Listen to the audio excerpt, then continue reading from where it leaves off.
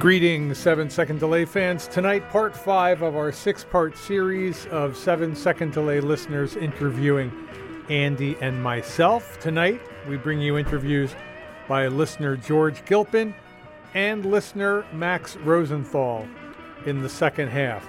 And since we will have 10 minutes left over at the end of tonight's hour, we will also be bringing you a mystery listener remix of a WFMU DJ. That'll be in the final 7 or 8 minutes or so. But here is the interview that listener George Gilpin conducted with Andy Breckman and myself a couple of weeks ago. Okay, I just started recording, so take it away, George. Well, I'm gonna do the best that I can.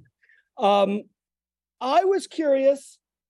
And I know that this has been well documented. I have never watched any of the documentaries on WFMU, but I noticed that in 1992 is the time when you formed your nonprofit and took control of the WFMU license. And it's also the same year that 7-Second Delay started. And I was curious how it was that you guys decided to start the show 31 years ago. I think actually 7-Second Delay started prior to 92, but I'm a little fuzzy on the exact dates. I think it might have actually started in 91. I'm just relying on the internet. Yeah. I'm misremembering, didn't it originally have 2 completely different hosts, Ken? Yep. Who were they? I forget. Yeah, it had David Newgarden.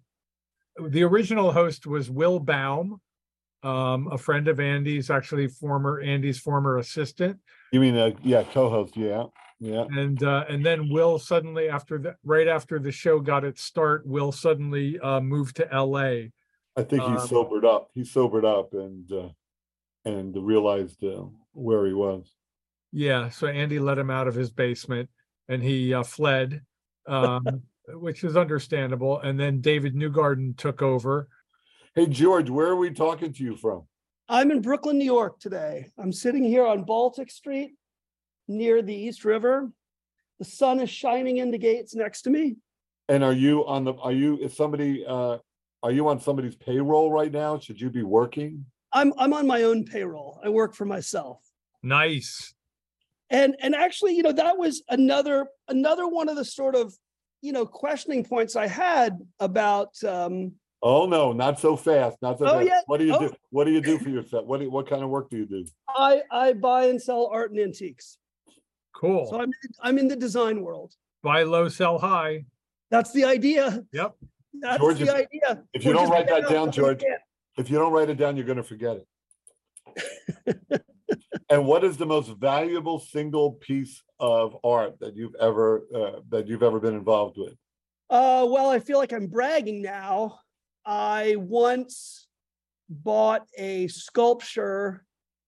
I once went to an art show and I saw the work of a woman sculptor. I'd never seen it before, and the work seemed very expensive. So I called her gallery in California and I learned that she hadn't had a show in 10 years, but they did have one piece of her art available, which I purchased and I hung it in my house. My wife and I loved looking at it, but our kids were younger, and I came home one day and one of my son's friends was holding a basketball standing next to it. And I saw that the end was near. So I put it in a box in the closet until a gallery in the city did a retrospective of this woman's work. And I bragged to the gallery that I actually had one of these in my closet, and they offered me about 100 times what I paid for it. So wow. I did have to call my wife and ask her if I was allowed to get rid of the sculpture that was in the box in the closet. And considering the great windfall that it would give us, she said yes. Nice. Wow, fantastic. And you bought it originally because you like the art? I mean, I bought it originally because I really liked it. I thought it was beautiful. Wow. Oh my God, you have good. At the time I was doing an antique show, And when you do fairs like that, if it's a good fair, you have some coin in your pocket at the end. So it was a fortuitous moment to drop some money on something that maybe normally I wouldn't have. Ken, do you and your wife and your family have any valuable artwork or paintings in your house? Yeah, we probably have a couple of things. Yep. Well, a lot of artists affiliated with the station have gone on to become kind of prominent, right? Yeah. I've purchased a couple of things at our benefit auctions that I think are worth much more than I paid for them. And of course, the building itself that the station's in has also increased in value. I'm sure it has increased in value a lot. Yes, it has. Yeah, I mean, it's a curious thing because I went to art school. I went to Cooper Union here in the city. And, I used to joke when I got out of school that they should have taught us a class in Sheetrock 101 because you don't really have the skills to do anything other than make art, which is, could be a problematic business. But, what I found out is that as a creative person, I also have the ability to run a business. And, that's actually one of the magical things I see about the station and what you do, Ken, is that not only, do you have this incredibly creative space that you've created for all of these DJs to go freeform, and I'm sure that they need some reining in. I'm sure that, you have to manage that. And I know it's a tremendous job, but it's pretty incredible, really, that Hey, Max. You are. Hey, how are you? Can you hear me? Is this good? Yeah. Station and in your broadcast, but you clearly also have like a business sense to keep this monster going forward. Yeah. Thanks, George. I go ahead, Andy. It's even more impressive than that because it is impressive. I am in awe of the truth is I really am I do admire Ken for a lot of reasons, but it's even more impressive than that, George, if you consider there's no real template for what Ken has built. I mean, there's no chart, for him to follow. He had to figure it out, figure the rules out as he went along, and he did it. He's built this machine that. Yeah, I mean, it's really quite pioneering in the way that not only has the radio station continued to have longevity, but also to modernize. And again, that's, I think, an asset that either Ken you have or you have in harnessing other people to look into this stuff, which is what a good manager does. You know what else Ken does? You know what else Ken does that a good manager does is he will pivot. If he hits a wall, if something is a dead end, he will recognize it very, very quickly and pivot away from it and not commit more resources to it. And he is moving forward. The station is moving forward. It is, as you say, modernizing as it goes, but it's in a weird zigzag sort of path. Well, that's nice. That's really nice of you to say that, actually, Andy. Yeah, I actually feel like I wait way too long to give up on failures. Then I stand corrected. Yeah, one of the biggest faults that Ken has is he just doesn't acknowledge or recognize a dead end when he hits a wall. Beating a dead horse for years after years. I was completely wrong. And in fact, we actually do at our Christmas parties stand around sometimes and beat a dead horse. He brings in a dead horse. Yeah. Really? Wow. Yeah. He brings it in, he has to carry it. It's the high point of every Christmas party. He rolls it. It's a self-hating Jewish Christmas tradition. Oh my God. And then sometimes we'll say, where do you get these dead horses, Ken? And he says, you can't ask me that. That's some kind of state secret here. New York City meat market. Because I sometimes see live horses in the back, but I've never seen a dead horse, although there's always an ample supply somehow. Yeah, no mystery. That horse wasn't lame at all, Ken. You liar. So when did the two of you first meet? When did you guys come together? Because somehow 7 Second Delay did start functioning with the two of you as the major players a long way back, and I'm curious how that happened. Andy and I met like 10 years before 7 Second Delay started when he was performing his comedy folk act in Ann Arbor. I was a student and also working in radio in Ann Arbor. And then I saw his name on my program director's desk 10 years later. So I took an interest in the fact that he was trying out for a show on FMU. And when his first co-host fled, and then his second co-host, David Newgarden, similarly fled, I took over from David, who was our program director at the time, with the understanding that I would simply be there for 2 or 3 weeks training Andy to learn how to engineer for himself. And and Ken is still there. Why? Because it never worked. I'm not totally trained yet. Yeah, you seem relatively untrainable. It's interesting, George. We've known each other 30 some years, 31, going on 32 years, but we've only very, very recently fallen in love with each other. That's really? That's still very new. Yes. Those are you're in the honeymoon phase. Yep. Yeah, it was actually the middle of last week's show. Really? Yep. At least for me. I can only speak for me. Oh, no, absolutely. Same moment for me. George, how long have you been married? I've been married for 27 years. And so the son that you mentioned who brought that basketball player home, he's now older. He's in high school now. I have 2 sons. There's an older George who lives in Chicago. He's a painter, and there's a younger Henry who goes to the College of the Atlantic in Maine. And now my wife and I, Gigi, are all alone, basking in the freedoms of having no children at home. Mazel tov. You've earned it. And it's fantastic. What does your wife do? My wife has a few businesses with her sisters, and so she manages real estate, and they just sort of take care of the family business.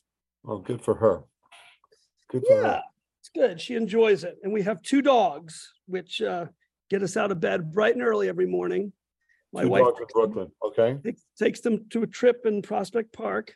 And, now you're empty nesters. Are you thinking of moving? What does that mean? Absolutely. We're thinking of moving. We have, the house we live in now is too big. There are too many gutters. We have a backyard, which is too big. Yeah. But you need a yard. You have 2 dogs. Well, we're going to move to a new place with a yard, but everything needs to be smaller. It was fun for the kids, but now they can take care of themselves. You're gonna be fine, George. You're gonna land on your feet. I'm so proud of you. Yeah, I'm feeling okay about it. It was touch and go while they were still at home, but now that we've convinced them that the world is an exciting place to adventure in. It sounds like they're launched. They're not asking you for money. It sounds. I don't know about the not asking me for money part. Well, the artist, of course, is having. Will need money. The artist is always looking at the world in a new and different way, and I'm sure. I'm kind of worried about your son, the artist. Really? I am. I worry about him sometimes, but I know at the end of the day he's going to work it all out. I did. He will. You did. Yeah. Now, what do you guys think? Ken, you have 2 kids, and George, what do you think? When I left college, I left college in my freshman year to try to be a performer. As Ken mentioned, I was performing, with a guitar. And what my mother did, my recently widowed mother, she cut me off completely. So did you drop out of college? I did drop out of college. She said, "I love you. I'll always feed you if you want to come home for a night or 2, but I cannot support you." And at the time, it was I was pretty rattled and worried. Wow. But in hindsight, it was the greatest gift she could ever give me.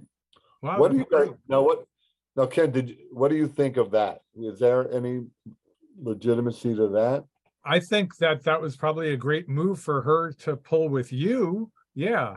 I applaud her for doing that. I've never needed to do that with my kids. Oh, good for you. It's just been a non-issue.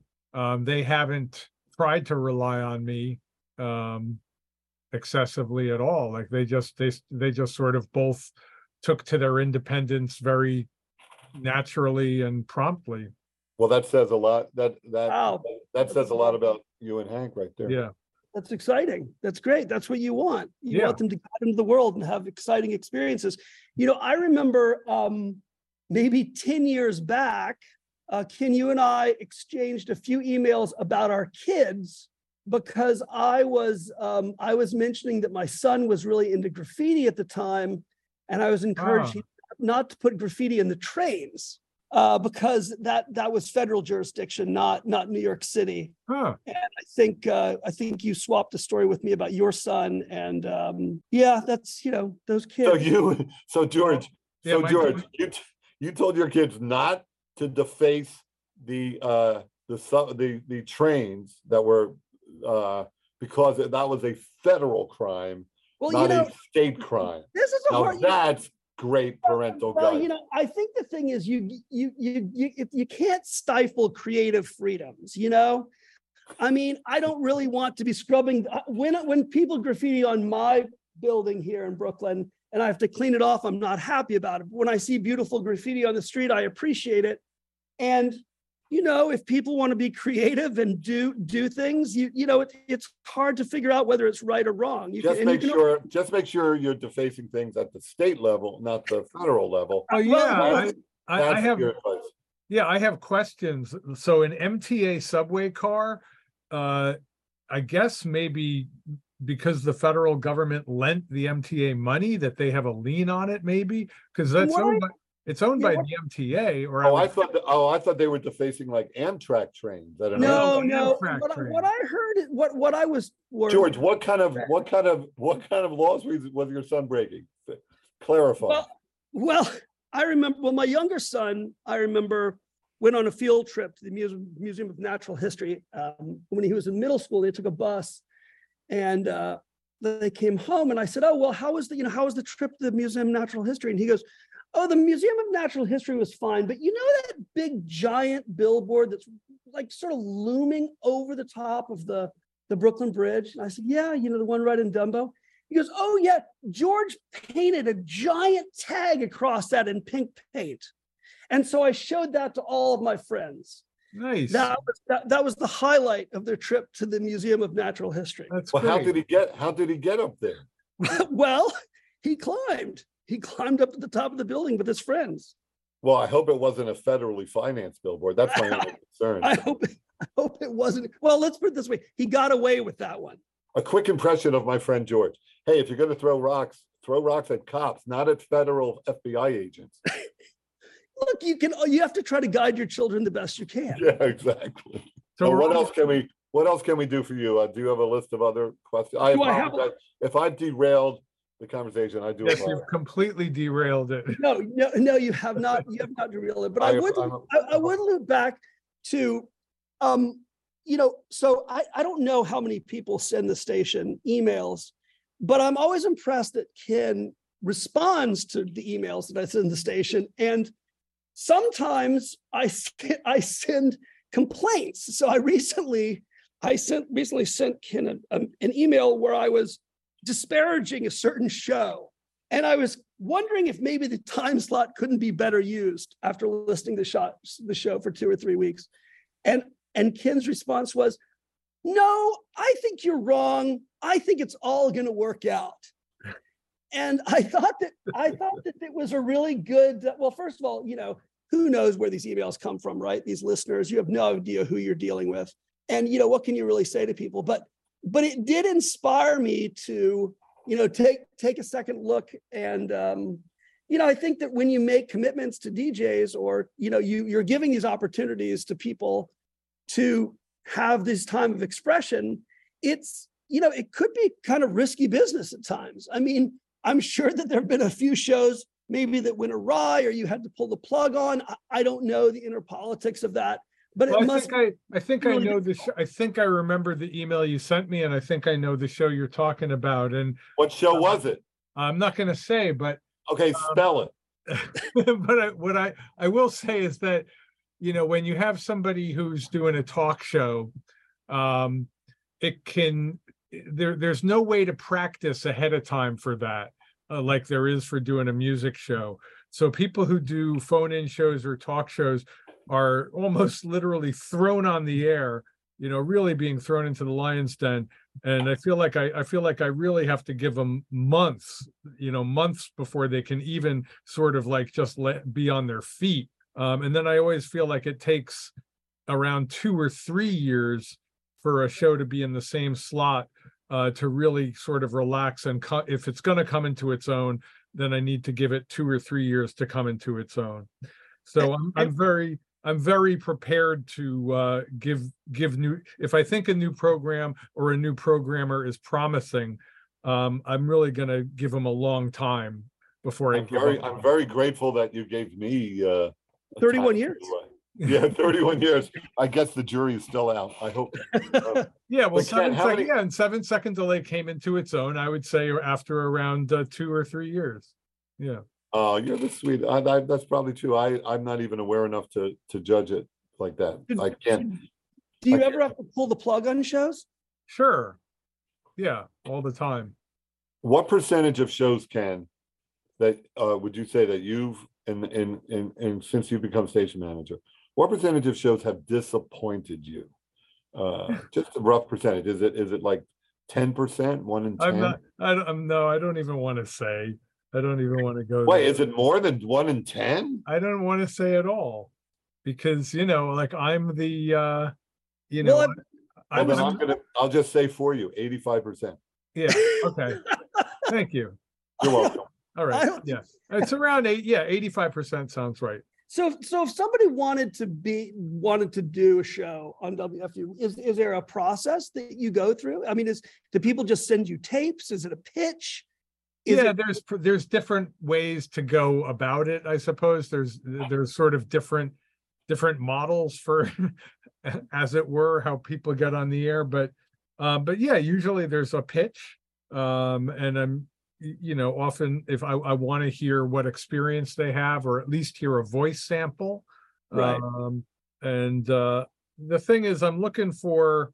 I mean, what I'm looking for is constantly shifting. It's not like I'm looking for one thing. It's like sometimes I need more local people who have very flexible schedules. Sometimes I'm looking for, more talk shows or phone-in shows. Sometimes I'm looking for, musical shows in an area that I feel like we've become musically weak in. So, so what I'm looking for is not static. It's always changing.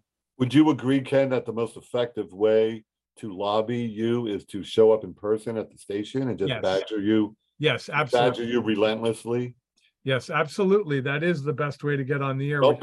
Don't be discouraged. Just keep coming back the next day, and then maybe stand outside the station with a flamethrower while you're on the air. Well, one of the biggest avenues of getting on is to volunteer at the station doing something else and just getting to know everybody and getting to meet me, and then gradually doing what we call board operator shifts, babysitting for either a pre-recorded show or a remote show, and then you'd start doing fill-ins, so it's all very gradual.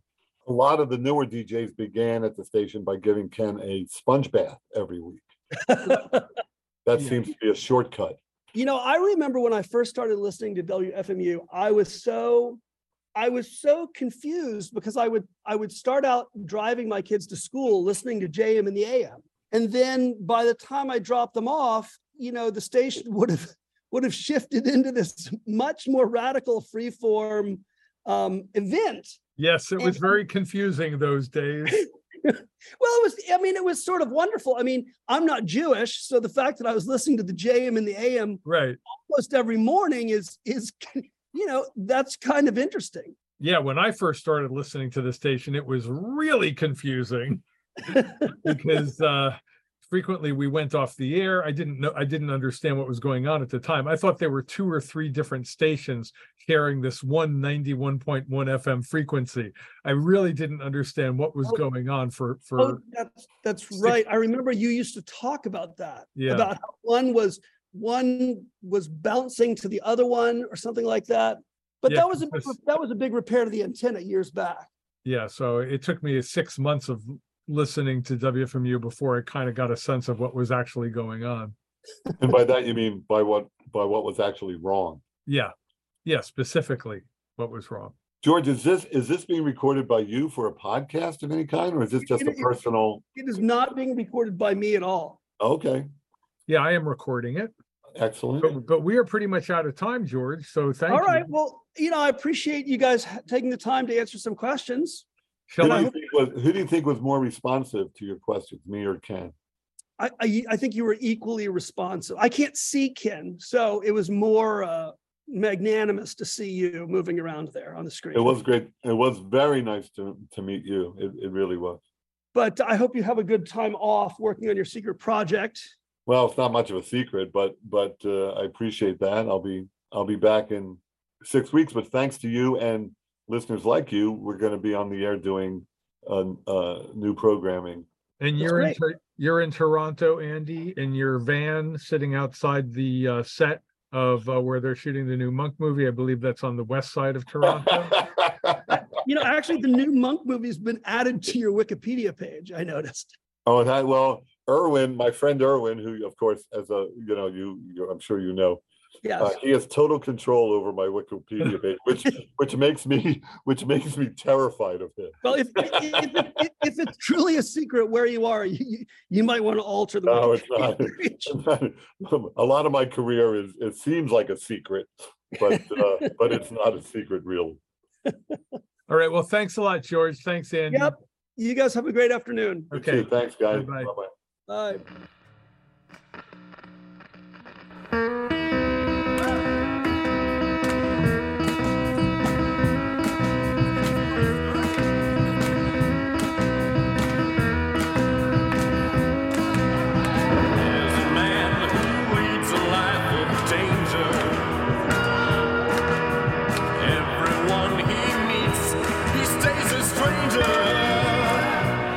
That was the first of 2 listener interviews that we're airing tonight as Andy's 6-week hiatus continues. This is week 5 of 6 listener interviews.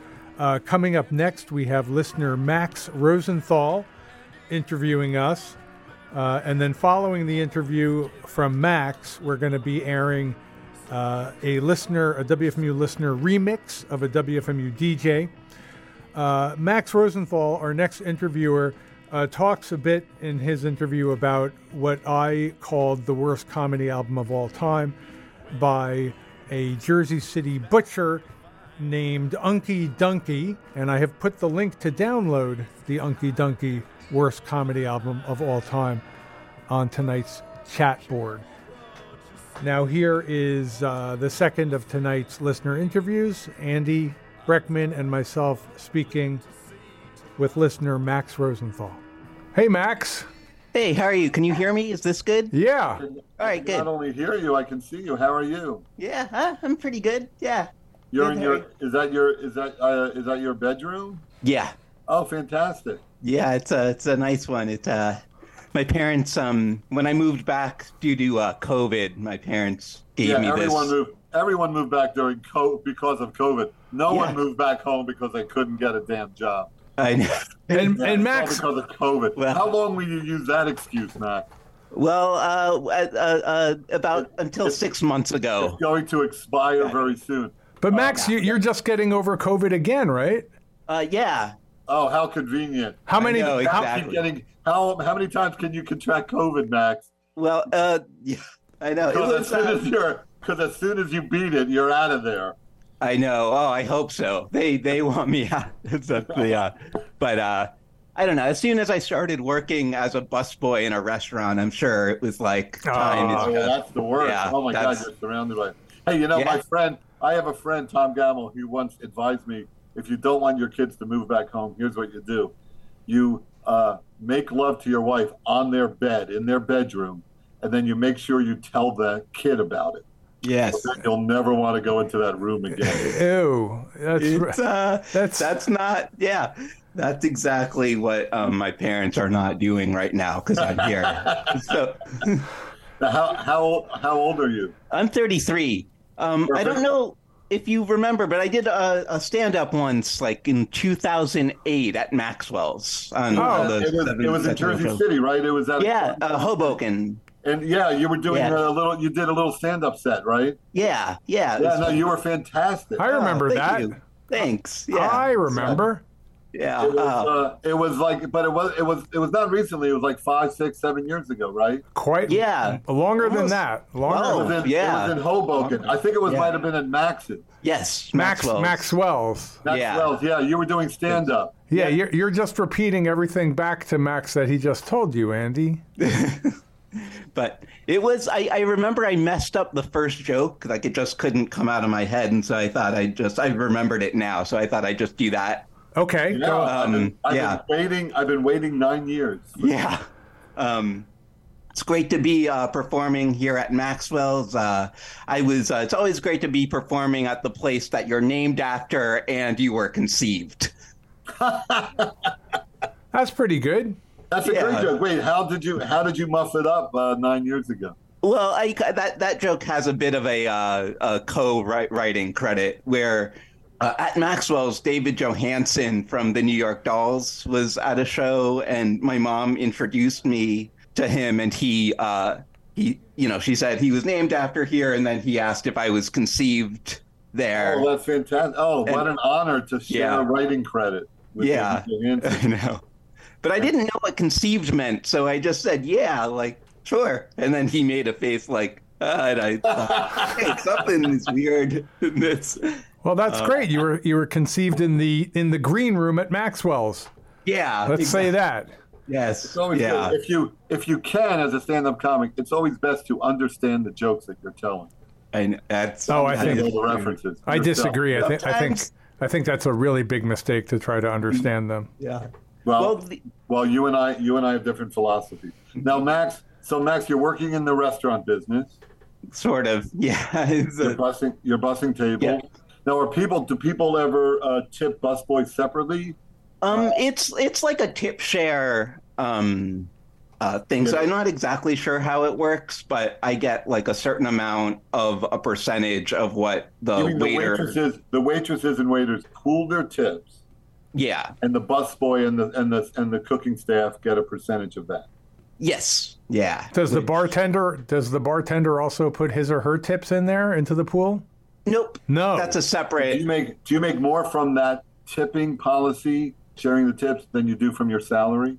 Oh, for sure. Definitely. Because I make $5.10 an hour doing this. Good Lord. I worked as a busboy. Can I tell you my busboy story? Please. I worked at a busboy for a new restaurant in Rockefeller Center. It was like a lunch place, and I worked as a busboy, and nobody was sharing tips with me. I wish I had talked to you first. Oh. And then on the third or fourth day, the manager gave me a handful of flyers because it was a new restaurant, and he told me to go out to 6th Avenue and to hand out the flyers. Okay.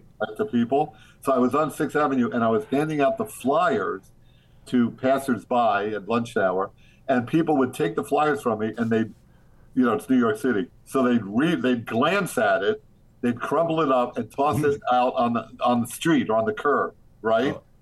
So I did that for an hour or so, and then a cop comes up, the man comes up, the fascist cops in New York, they come up, and he says, I'm gonna write you a ticket for littering. And I said, no, I'm not littering. I'm handing out the leaflets, and the other people, the people that are taking the leaflets are littering. Maybe they're littering. And he says, no, you're responsible for that litter.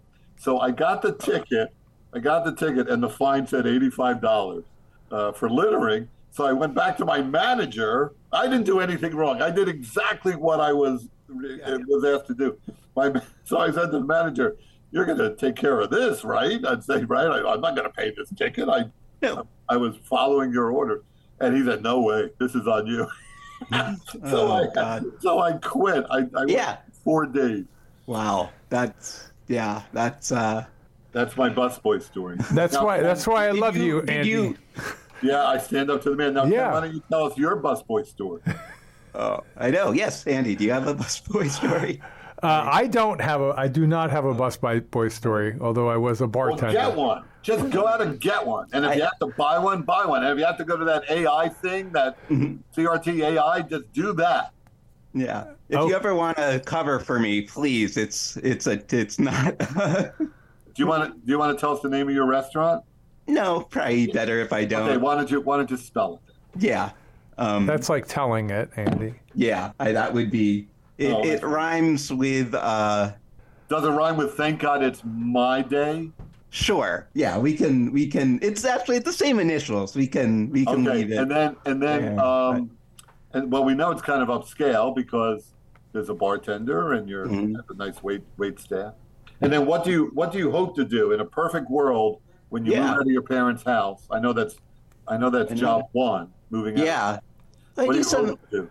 Some animation, some writing stuff too, some comedy writing, you know. I mean, we don't have to turn this into a thing. Do you have a website you'd like to plug? I'm on Instagram. I'm putting some stuff together. Oh, Instagram. Yes. You passed the Instagram audition. Yes. Yeah. But yeah, no, it's I'm just kind of still figuring things out. I think, like, you know, but yeah. Well, Max, I know Andy's got a bad habit of interviewing the interviewers. So why don't you just jump right into interviewing us? Sure. All right. Well, you know, it's funny that we're kind of talking about what you said about, you know, when the comedian understands the joke, it works. When they don't. But there's this comedy album that I've kind of been obsessed with for a very long time that I found on Beware the Blog on WFMU. And it's a record called Unky Dunky the Bologna Slicer.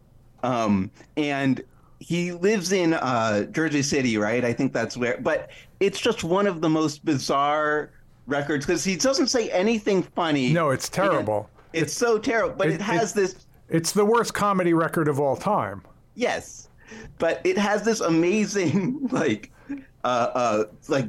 rim shots are just going through at like weird times. Like he's performing on a loop, I think it seems like. So the laughter doesn't match where he is in the joke at all. It's such a bizarre. Yeah, is it like Neil Hamburger? No, it's way worse than Neil Hamburger. Yeah, it was a butcher. Unky Dunky was a neighborhood butcher in Jersey City. Oh yes. Mm-hmm. Someone played me a cut of that. Yes, that's right. Who I guess his customers thought he was hilarious, and somebody told him to make a comedy album. So he recorded some jokes about his son-in-law, Mortimer, and most of the jokes are basically just about how stupid Mortimer is. And then, as you say, they put in laugh track and they put in rim shots that don't match up with anything. It is truly just the absolutely worst comedy album of all time. It's pretty. Now, Max, what is this album? Why is this album important to you? It's not really. It just gets in my head. It's just too like, it's just one of the weirdest comedy albums that, like, because usually like there's some intention to make jokes or whatever. This is just inside somebody's brain. Like, it's like you're just in this guy's head. Well, it sounds like he's not consciously trying to do anti-comedy. It sounds like he's mentally challenged. Yeah. And socially challenged. And is that the kind of thing you would like to release yourself, Max? You know, maybe more like Neil Hamburger and stuff. I did an open mic once where I didn't do well. I kind of bombed, but I was still getting, like, you know, laughs at like weird intervals and stuff. And then the host at the end was like, Neil Hamburger, everybody. And I was like, it's a nice comparison. Yeah. Well, no, it's not a nice comparison if you're trying to be straight up funny, Ken. I know. Well, Andy, the last stand-up you did. Well, the last stand-up I did, I would have wished for a Neil Hamburger. Right, you would have wished for inappropriately timed laughter. Now, Max, are you a fan of Andy Kaufman? Yeah, of course. That was the first comedy I ever did was in fourth grade. I just did my impression of Andy Kaufman, and I just did the I just recited the first scene from Man on the Moon to a bunch of fourth graders. Was that were you the class clown in no, I was, you know how, like, I was not jealous. I was always just like, the class clown sucks, kind of. That's how I felt about. I mean, it's I was like, you know, maybe I had a bit of a chip on my shoulder. I always thought I could be the class clown if I wanted to, but we're here to learn, and I don't want to take that away. I did. God, what a responsible young man you are. You could be the class clown, but it would have gotten in the way of the whole of that. Right. I don't want to ruin it for everybody. Of the education. Yeah. Yeah. He's thinking about the education. Right. Yeah. Not only of himself, Ken, but of the other students. Yeah. Of course. What a responsible young man. I'm very impressed. You know, when I was in first grade, Jack Rananowski, that was his name, was voted class clown. And I remember being so bitterly jealous and resentful. And I'll tell you how bitterly jealous I was. I remembered that name for 50-some years. Yes. Jack Rananowski? Yeah, that's amazing. Ken will tell you that is really saying something. Yeah. I remember his name. And I recently looked him up. I recently Googled him, and he had passed some years earlier. And I felt very guilty. Well, you win. Oh. What are you talking about? So I win. So I'm now, I believe I was runner-up, and I'm now the class clown. Right. Yes, of your first grade class. You should, you know, in those first grade reunions, you can you can take my crown. Yes. So what else you got, Max? I'll be honest, Ken and Max, that's not how I wanted to win. Oh, really? No. Oh. No. I wanted to win it outright, but I'll take it, but it's not at all what my plan was. Well, when you were doing live shows at UCB, you did one of the funniest things I remember. When Moby was a guest, he didn't want to perform music, so you got a Moby cover band to perform. And it might be my imagination or something, but I remember he got back on stage and kind of performed with the band, but was like kind of ruining his own music. Yeah. Moby actually had a great sense of humor about the whole thing. We had a band, you know, like a live session engineer who worked at WFMU named Chris Stubbs, who was also a very talented musician and singer, and happened to look exactly like Moby. Yes. So he was game for performing as Moby, even when we had the real Moby on the show. And I was actually quite worried about how it was going to go, especially because I remember when John Belushi on Saturday Night Live did his Joe Cocker imitation right next to the real Joe Cocker. And I remember how agonizingly awkward and cruel that was. But it went much better with the real Moby, because he had a great sense of humor about the whole thing. Great, that's good. And is that a show that's available in the archive? Yeah, it is. But it's optional. You don't have to listen. No, you don't have to. Oh, okay. Yeah. It's just there. It's just there, Andy. Nobody's. No, that's a good rule. That's why I love America. Yeah, no, I mean, we no longer force people to listen to that one. Yeah, no, yeah. Yeah. I did an impression of Todd Barry, you know, the comedian Todd Barry, and it was at a party, and he was at it, and again with actually Tom Sharpling was there as well, and word got out that I could do a Todd Barry impression, and I was going to perform the impression for Todd, but I was like, can I just get my parents? And he said, like, you know, don't get an audience.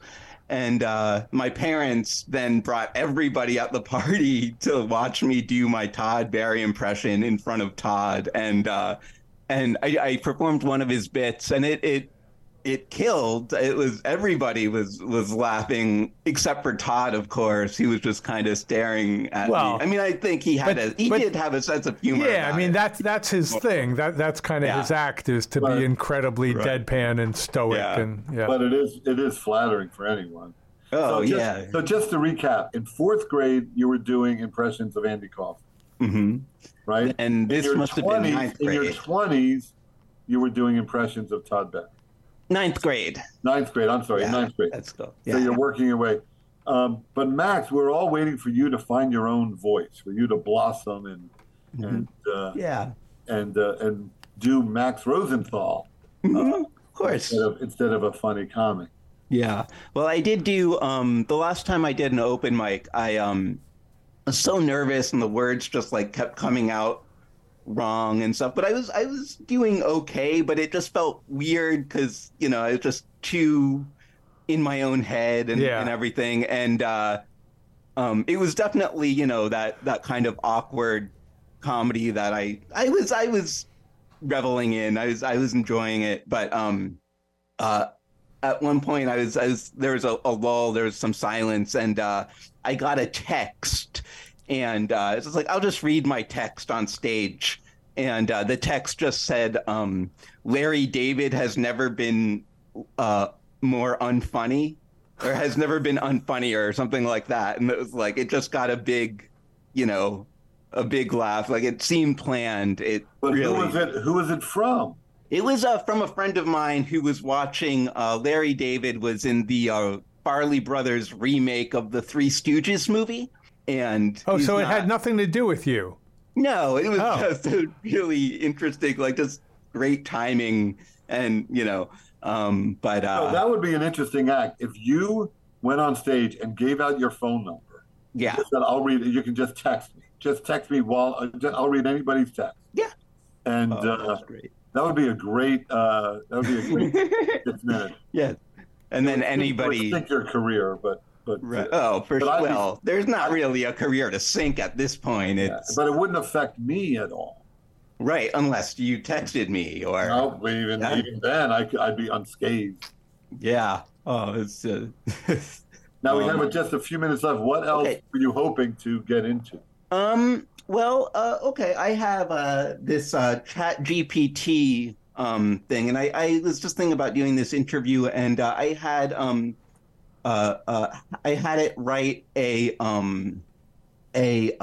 Monk acceptance speech for winning an Emmy, and I was wondering if I could take it and you could read it, Andy. Well, I don't know how I could. You mean you'd hold it up to the camera? Well, you could put it up on chat. Put it in the chat. Yeah, sure, it's as close as I will ever get to accepting an Emmy award. So let me. Max, if it would make you happy, Andy, in the Zoom screen that you're in, if you click on more, then you should see something that says chat. And here it is. Wait, I do have it. It came up, Ken, on your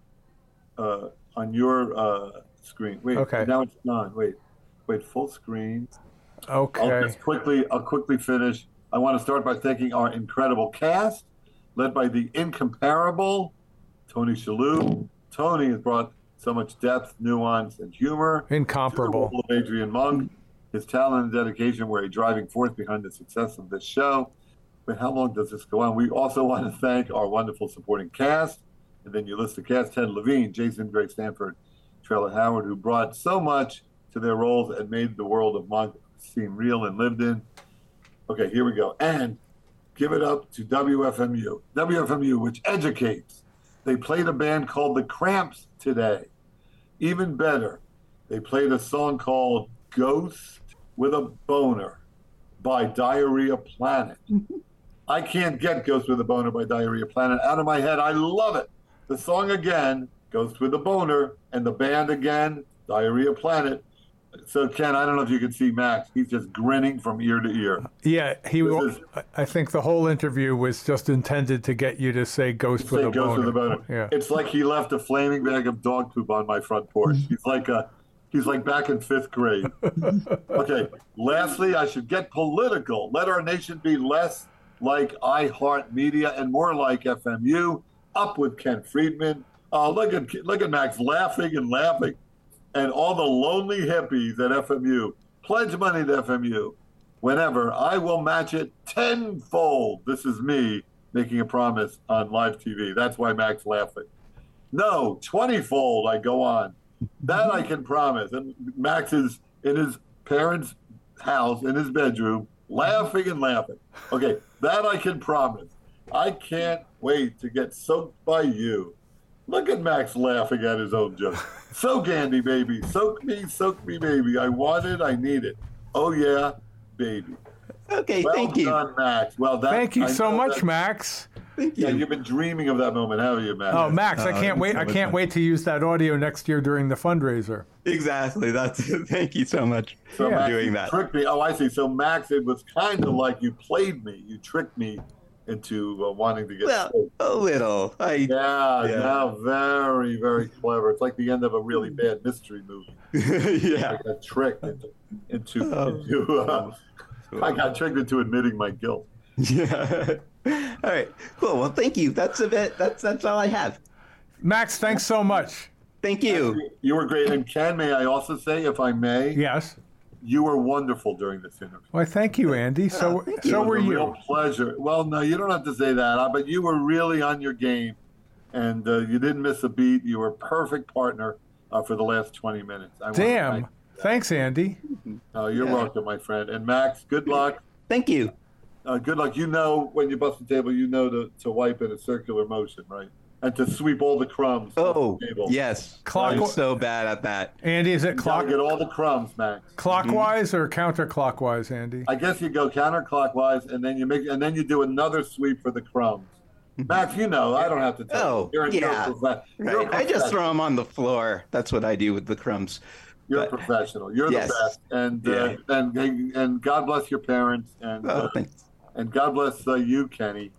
Right. Thank you, Andy. Thank you both. Okay. Thank bye, you. guys. Bye-bye. Right. Bye. Hey, Max. Hey, how are you? That was listener Max Rosenthal interviewing Andy Breckman and myself a couple of weeks ago. And next week, we will bring you the last two listener interviews. And the week after that, Andy returns to the studio. We've ended a bit early tonight, and it's just a good thing that we don't have 19 minutes left, because I have a 19-minute long remix of one of our DJs, which was created by listener Egnet out in Minnesota. So we can hear 5 minutes of this at least, and we can be grateful that we're not listening to it for 19 minutes. This is called, I'm not even going to tell you what it's called.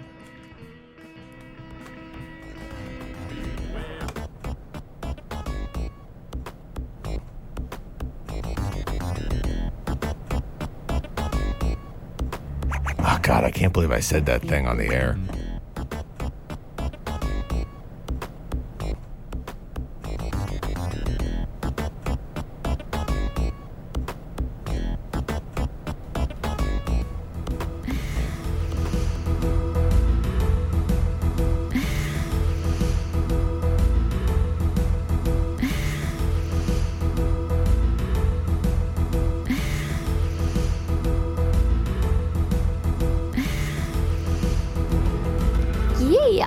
I almost said, yeah, boy, but I didn't. Thank God, that would be embarrassing. Oh! Yeah. I almost said, yeah, boy, but I didn't. Thank God, that would be embarrassing. No! Yeah. I almost said, yeah, boy, but I didn't. Thank God, that would be embarrassing. Ugh. Yeah. I almost said, yeah, boy, but I didn't. Thank God, that would be embarrassing.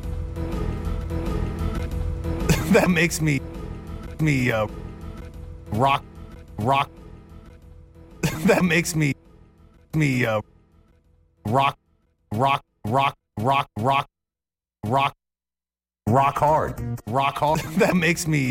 hard. That makes me rock hard. That makes me rock hard. That makes rock hard. Rock hard. Rock hard. Rock hard.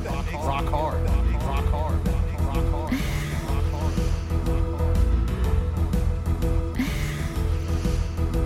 That would be embarrassing. Really hard. Embarrassing.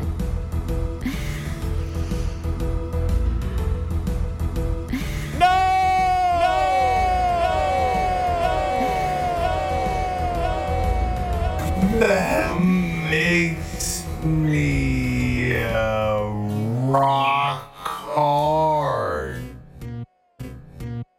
Rock hard. Hard.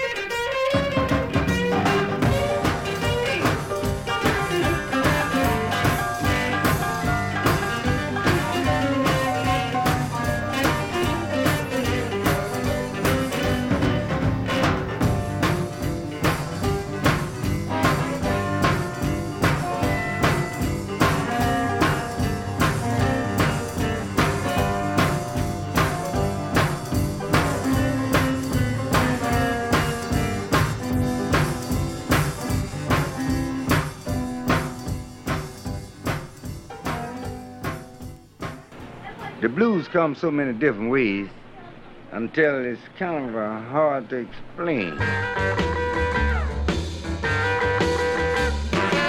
A 40-gallon hat and some polka dot shoes, tomato picking onion juice to drive away my blues, a bright red leather suit, a trip in a motorboat, and the strike I caused on the waterfront when I fell out my yellow coat. Hey now, stick with it. Oh, baby, don't quit it. You know you're bound to get it. Yes, sir.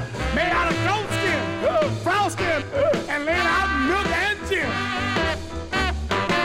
The people quit the scene like the devil was loose. The clouds turned green and let down lemon juice.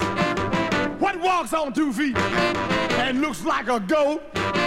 That crazy screaming Jay in a bright yellow coat. Hey, now, stick with it.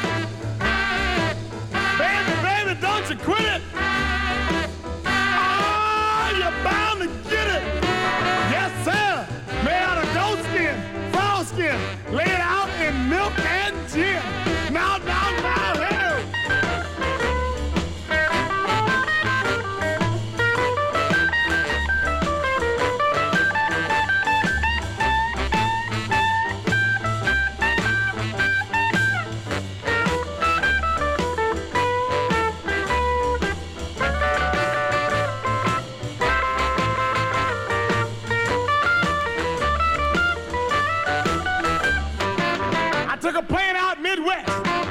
See my Uncle Joe.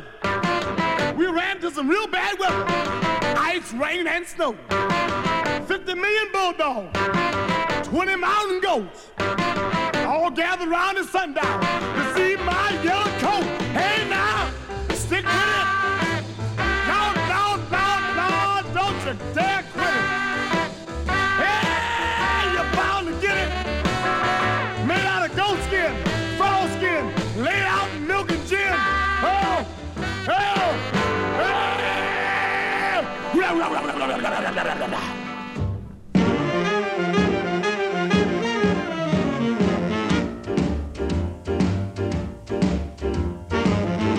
You can really go.